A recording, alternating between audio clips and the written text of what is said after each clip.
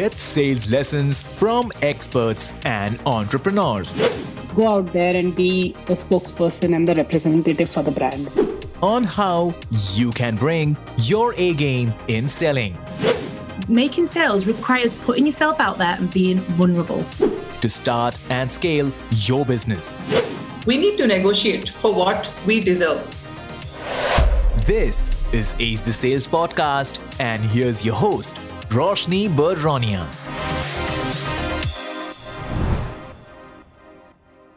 Hey there, thank you so much for joining me in today's episode where I have with me Shwetha Sivaraman, who is a writer, podcaster, yoga teacher, ICF certified coach, and entrepreneur.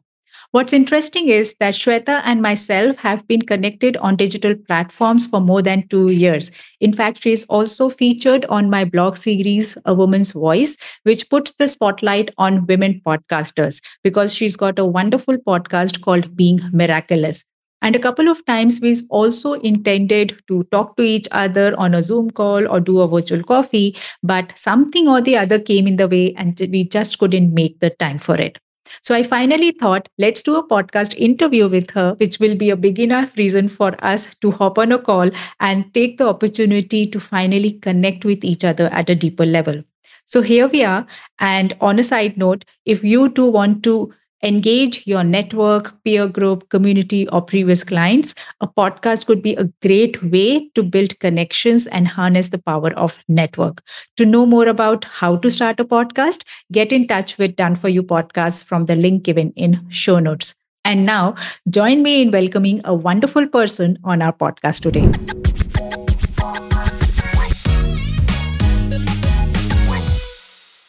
Hey Shwetha, so happy to have you here. Finally, we could sit across each other after so many failed attempts. So I'm so happy to have you with me today. Likewise. Nothing like a podcast to have a good conversation. Absolutely. It's such a conversation starter. So tell us a little bit about yourself, Shwetha, because of course there are so many things that you do in businesses and you do multiple businesses also. Of course, we'll touch upon all of those things as well in our conversation. But just to give a little bit brief about what you do. Sure. I wear multiple hats, like you already said, but broadly the hats that I wear are I'm a writer, a podcaster, an entrepreneur, and a coach. I'm the founder of Being Miraculous, which is essentially a community aspiring to help people discover and live their true potential. I'm also the coach and the co-founder for a company called Newer Me that's working towards democratizing access to coaching. And as a person, I basically am a seeker, and a lot of things that I really want to discover and live in terms of my fullest life is what I do through my work and my writings. And I'm also an aspiring novelist. I'm writing my first debut self-help book, which is in the works and will hopefully see the light of the day someday soon.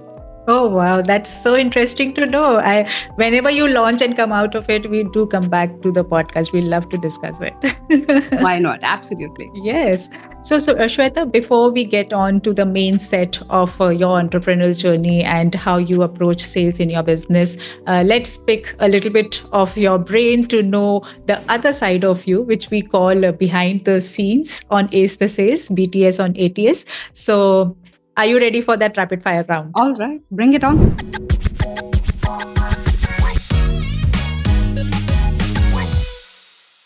So tell us one thing that we won't find or know from your profile or social media or website.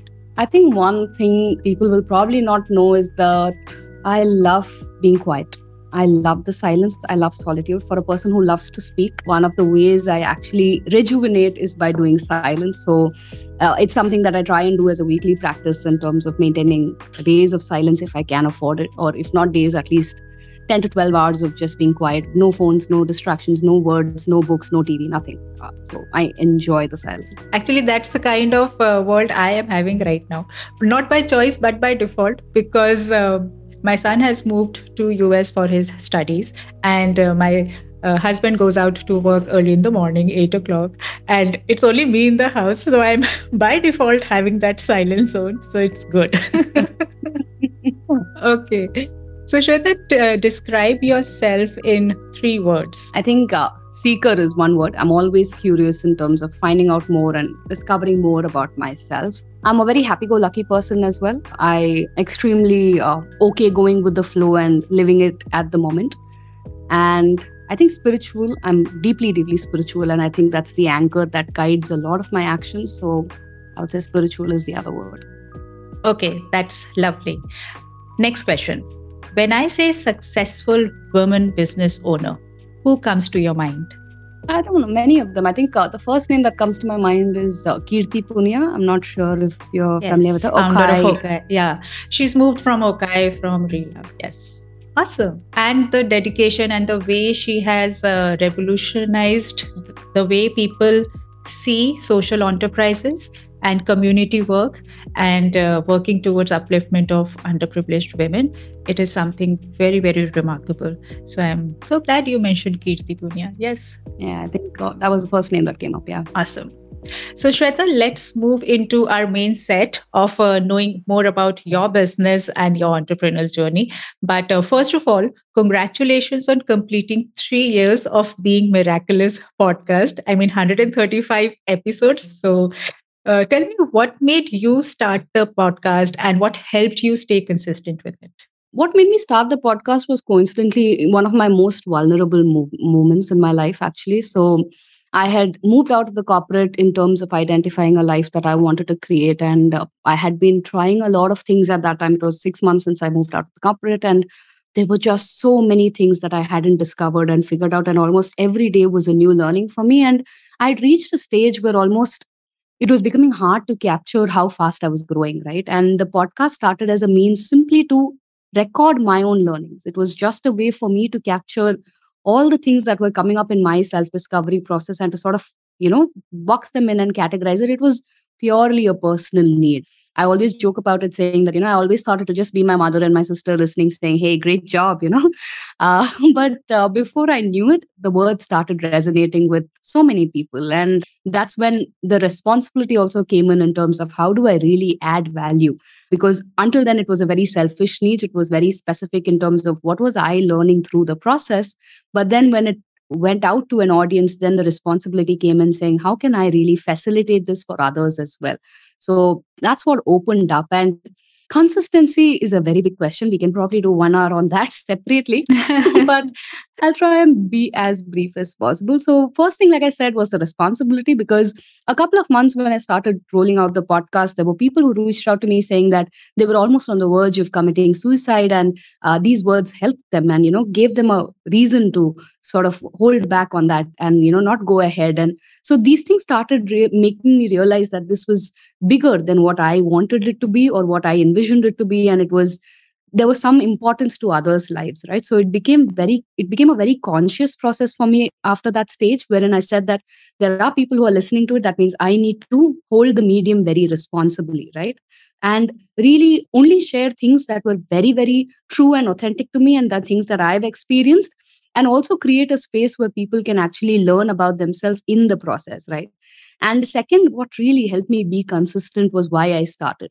The reason I started was because I felt underrepresented, right? Because I had made a lot of courageous decisions in my life, and I wasn't sure if my life is going to turn out to be a success or a failure. I still don't, right? I'm a work in progress person. And for a person who's work in progress, there's literally nothing out there, because you only are fed success stories or failure stories, right? From people who have made it or people who have not made it. But what about the people in between, striving, not knowing how the end is going to happen, but are still showing up every single day to be the best person they can be? I felt that's a story worth sharing. So that's why, if you notice in our podcast, we don't bring in the successful people who have already made it happen, because then it's just a fairy tale, right? You've read enough about it. I want to talk about real people who are still struggling, who are still doing their best. And for me, that became my motivation, because I felt like it would have helped for me to know that somebody else was also on the journey, that somebody else is also working every day without knowing how it's all going to turn out. And that was inspiring for me. And it turned out to be inspiring for others. So the consistency came from the why I started, that people who are work in progress also deserve representation. And they are already a success for showing up every single day. Regardless of whether that external world success is hit or not, I wanted them to realize the importance of what they're doing and show up for them a little bit more at ease. Not so like, like the whole world is on our responsibility. And, only if I make it to that success, I'm worth it. To have that sense of self worth in that process, to enjoy what you're doing because you love doing it. So I wanted to bring in all of those things. And that's where the consistency happened, because that why became much more important than who I was or what I was trying to achieve through the podcast. That's so important. In fact, that's something which I keep telling to my clients as well who start their podcast is that the first step is to identify your why. Impact is much bigger than the metrics that you are chasing. So, thanks for validating that and underlining that, because even if one person who gave away that thought of committing a suicide just by listening to your words, that's massive. That's job done. So that's beautiful. Thanks for sharing that. So I know you are a creator and you are a writer, but do you feel ever the creator block, not knowing what topic to speak on or who to invite next in your podcast? So how do you get past that? So because consistency in one is one aspect, then overcoming that creator block is another. Absolutely right. So I think it is a natural process for every creator. And I also accept that as a part of the process, therein that there might be days when the words come out very easily, and there might be days when nothing comes out, right? So you need to accept both the stages of it and not condemn yourself for one and not celebrate yourself too much for the other. So finding that equanimity as a creator, I think, is very, very important, because otherwise you get too high up in the air and too low down in the dumps, and it really affects your stability, right? I feel that as a creator, stability is very important, and that comes from working on yourself, right? So understanding yourself, understanding your values, understanding what triggers you, understanding what drives you, what drains you, these are things that you need to know so that you can create a ecosystem which helps you thrive, right? The second thing I would say is to overcome creative block is that make sure that your sources of information are legit and good in terms of inspiring you always, right? So as much as I would love to keep scrolling Instagram and social media, I know for a fact that I'm not really learning anything new or getting inspired by scrolling, right? So it is very important to know. So for me, I'm a philosophy junkie, right? So I love reading Vedanta and your Yoga Sutras and Bhagavad Gita. So for me, there is a lot of inspiration I derive from it. So trying to carve out time from your sources of inspiration really helps, right? So for me, it's like if once I finish my meditation in the morning, the first thing, even before I turn on my phone, I try to do 30 minutes or 45 minutes of that reading, right? So whatever it is that catches my fancy on that morning, but pick up a Yoga Sutra book, understand a new sutra, try to delve into that meaning, whatever it is, right? So identifying and making time for things that inspire you help a lot. The third thing that I actually do is that I have this Notion sheet where I've captured all my inspiration writings, right? So any quote that I read or anything that I love and that really connects with me through any of my books, I have that as a dump in one place. And anytime I'm low on inspiration, I simply go back there and read. And one thing or the other from that list always hits the right spot, and I'm back in action. And the other thing I think for creative block is that what works for me is, when inspiration strikes when you don't least expect it, right? So for example, I have Notion on my phone always ready in hand so that whenever I get an idea, I can quickly jot it down. So when I'm going out for my long walks and suddenly something strikes me and I note it down, and then I just pick those ideas up later when I'm short of ideas in terms of what to write. So having that wish list of ideas and capturing it, because we kind of tend to assume that we'll remember things, but we don't, right? So even in the Because the best ideas come up in the shower. So you cannot even do anything about it. The moment you come out, you have to note it down somewhere. Absolutely. So before Notion, I used to have this place where I almost in every corner of my house, I would have a notepad and a pen, right? But then over a period of time, tracking them became very tricky because they were all dispersed and in different spaces. So digital technology helps, right? So having cloud note-based systems on your phone really work. Yeah. I do the same with Evernote because, yes, that is also something, a great tool. So, the essential underline and the bottom line is that you need to have some tools in your kitty which can help you capture those inspirations, which can provide you that creative stimulation. at the right moment. Great. Thanks for sharing that, Shweta. And one last question around podcasting before we get into your coaching space is that how does your Being Miraculous podcast, which is also the name of your business and website, which is, I think, is a really smart thing to do, how does that help you in your business? So in my case, actually, I became an accidental entrepreneur with Being Miraculous. This was not a planned business with like a revenue model and things that were already there in place. Being Miraculous essentially was simply my blog, which was a written blog from 2016, which turned into a podcast in 2019. And like I said, when people started listening to my podcast, they started coming out to me and said, what should I do in my life? Should I quit my job? Walk out of my relationship and things like that, right? And this was over Instagram. So obviously, when these kind of things happened, it kind of made me take a step back and say, hey, wait a minute. Till now, I've been sharing my life discoveries, and that was easy because I know I've experienced it and I've learned from it. But how do I really make that change happen for somebody else, right? That was not something I was trained in or equipped to. And that's when I actually met coaching. I met a lot of coaches at that time. I had them as podcast guests, or I encountered interactions with them. And, it was almost like the universe signaling, saying, this is the answer you're looking for. So the podcast led you to coaching. Yeah. So I started the podcast in 2019, October. And coaching is something that I discovered end of March or April. I did not even know about coaching as an industry before that. I was that naive. But I discovered coaching through the podcast, and I signed up for my coach training in June.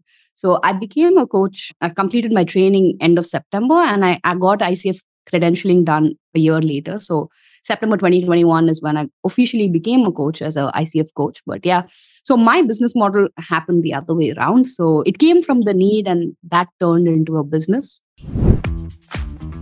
Hey there, hope you've been loving the episode so far.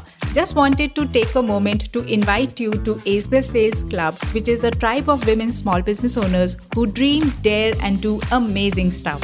If that's you, which I'm sure you are, just sign up for it from the link given in show notes, as every month we share with you tools and resources that can save you time, save you money, or help you make more money as a solopreneur. So sign up for the club from the link given in show notes. And now back to the episode.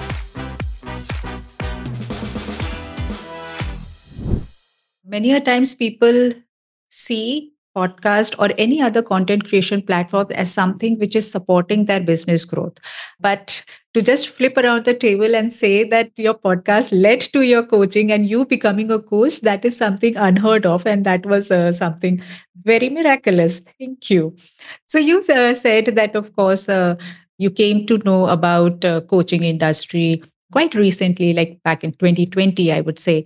So what were some of the initial challenges you faced? I know that you just mentioned that it was not a very planned business, but I believe it turned out very beautifully. But of course, that takes a little bit of work. So what were the initial challenges and how did you overcome that? Yeah. So first of all, it was completely new. It was not a planned thing. So that was not something that I was ready for, because I already had another business and a day job that was taking care of my income and everything like that. But this seemed to be taking up a lot of my energy, and I really loved doing what I was doing. So it was interesting and challenging at the same way. And I think a couple of challenges were, one, how do you really set up a coaching practice? Discovering what coaching is, what value it is, and also a lot of mindset shift, because I'm a very self-dependent and very independent person specifically. So for me to even take on that role of as a coach required a lot of work and breakthrough for me, because I'm used to giving, but I'm not used to taking. But how can you really be a coach unless you're coached yourself? Unless you get the value out of it, I don't think you can show up as a good coach. So it was a lot of unlearning and relearning for me at that stage. And obviously there were multiple challenges, because it's one thing, like I have experience in sales before. After my MBA, one of my first job was sales, and not just any sales, it was B2B sales. So I was literally sitting across CXOs and selling them our product offerings. And so sales is not something that's new to me, but it felt brand new to me when I was trying to sell myself and my experience, right? Because there was no company I can hide myself under. There was no brand logo on my face or, on my visiting card. It was me that I was trying to sell. So there was a lot of challenges in terms of, am I good enough? Who am I to actually coach somebody else? All the imposter syndrome, worries, whether I'll actually be able to help, fear, what if I fail, or what will others think about me, judgments, right?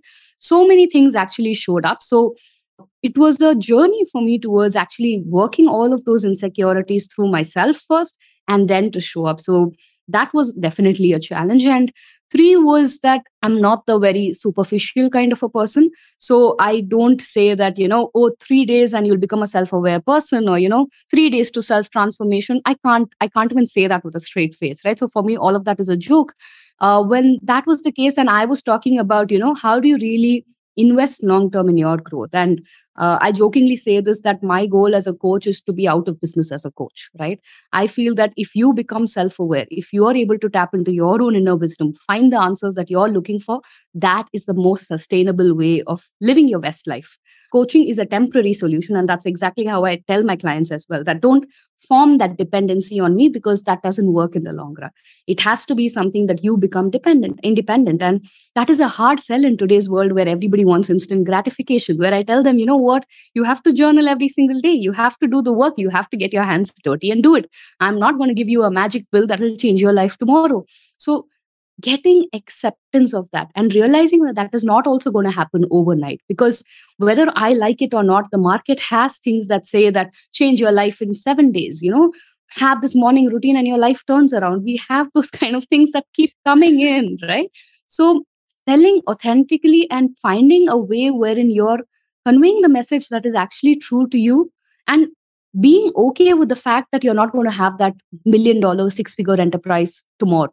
I think the game of patience was a challenge. At one point of time, you have to choose between what's your priority. You want to have soulful clients who value you, who respect you for the work, for the transformation you are bringing. Vis-a-vis, you are just having more money but less of impact. So what it is that matters for you most. And I'm so glad that you talk about that. Even before knowing that what you are selling, you have to work on yourself. So it was easy to hide behind someone else's brand, but when you are the brand, when you are the business yourself, things are very different. So can you talk to us a little bit more about what were the kind of things that you had to do in order to get comfortable selling your brand and your personality and your business? Absolutely right. I think I see that with a lot of my solopreneur or entrepreneurial coaching clients as well, that we are all very focused on the external things, right? Get your website in place, get yourself listed on Amazon, Shopify, and all of those things. Make your social media happen. This, do 20 reels in a month, and all of those things, right? We are very out there in terms of things we need to do and accomplish and get those awards in place. But what about who's showing up? Who's the person showing up for the business? I think that we give very little attention to it. And what we don't realize is that that person is calling the shots, especially in solopreneurs, right? And that's a realization that even I had, that if I didn't take care of myself, if I did not understand my insecurities, and if I did not catch myself before I reacted, all of those affected my business. I was the business, right? So unless you work on yourself, you make yourself into some shape and form of being whole, and then go out in the world, all of your actions are not as effective as you want them to be, right? So, I work with social media. I mean, I work with entrepreneurs who believe that they have to show up on social media no matter what, but they never realized that how much it drained them, right? They never started to question, saying that, how can I change my relationship with social media in a way that works for me and my business? Just because 100 other people are doing it doesn't mean that you do the same things. So understanding yourself, understanding what is your strengths and areas that can actually be leveraged, and then choosing what to do in the outer world is very different than doing 100 things in the outer world and burning yourself out.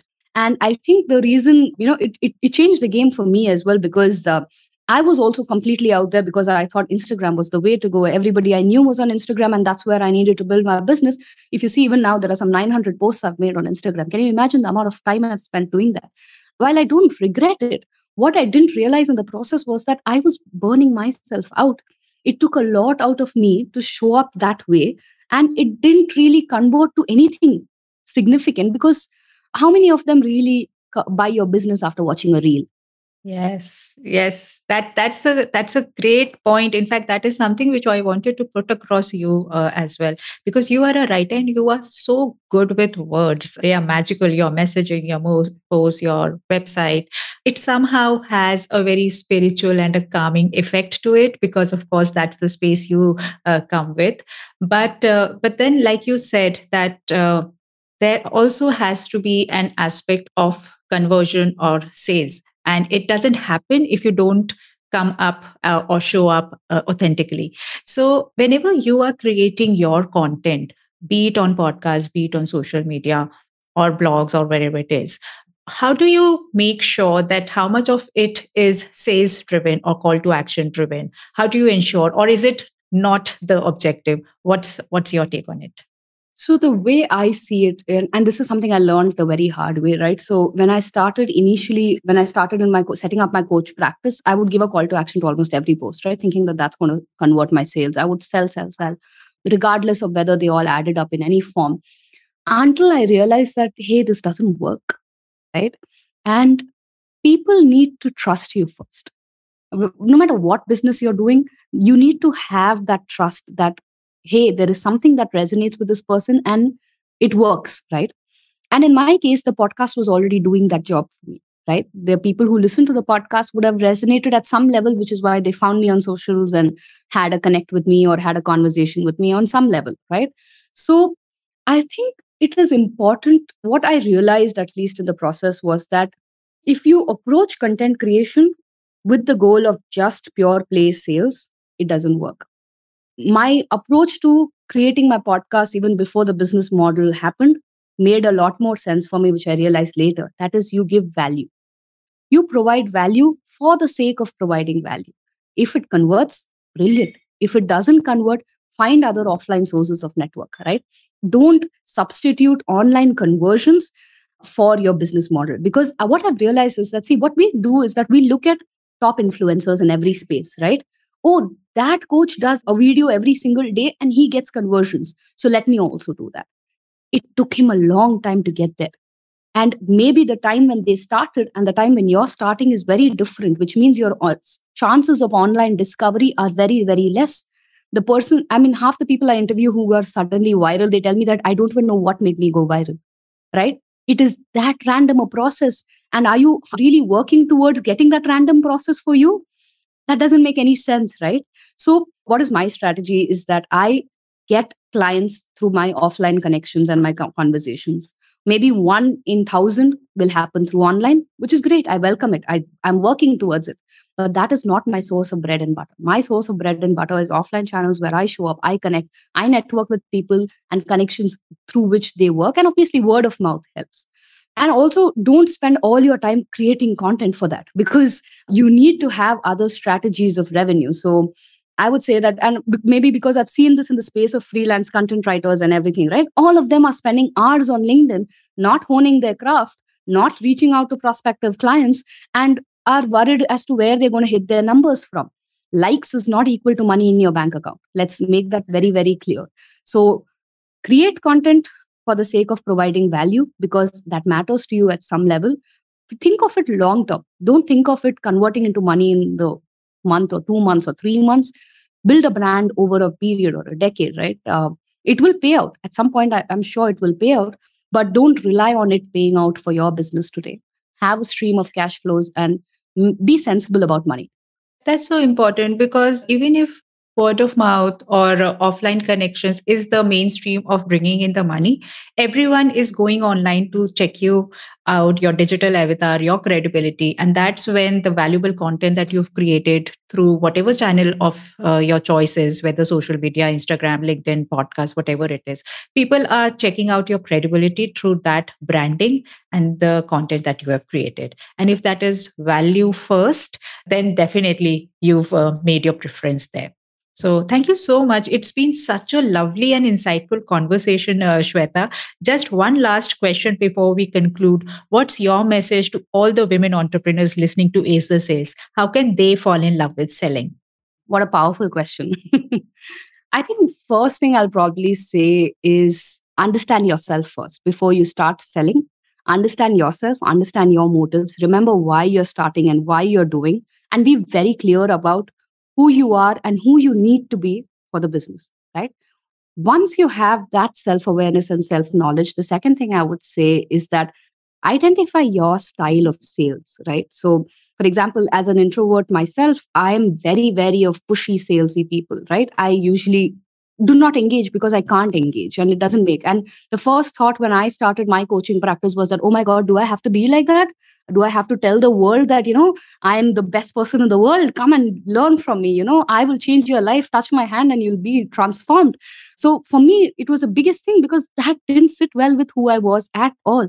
So identifying what is your style of sales and how can you be true to yourself in a way that it doesn't drain you but actually energizes you, right? So having this conversation is energizing for me. Am I also doing work for my brand? Yes, because it's going to reach the people who are listening to Ace the Sales who probably have never heard of Being Miraculous. But is it in a way where it's meaningful for me and you? Yes, right? So you can sell in a way that makes sense. 3, I would say, put yourself out there.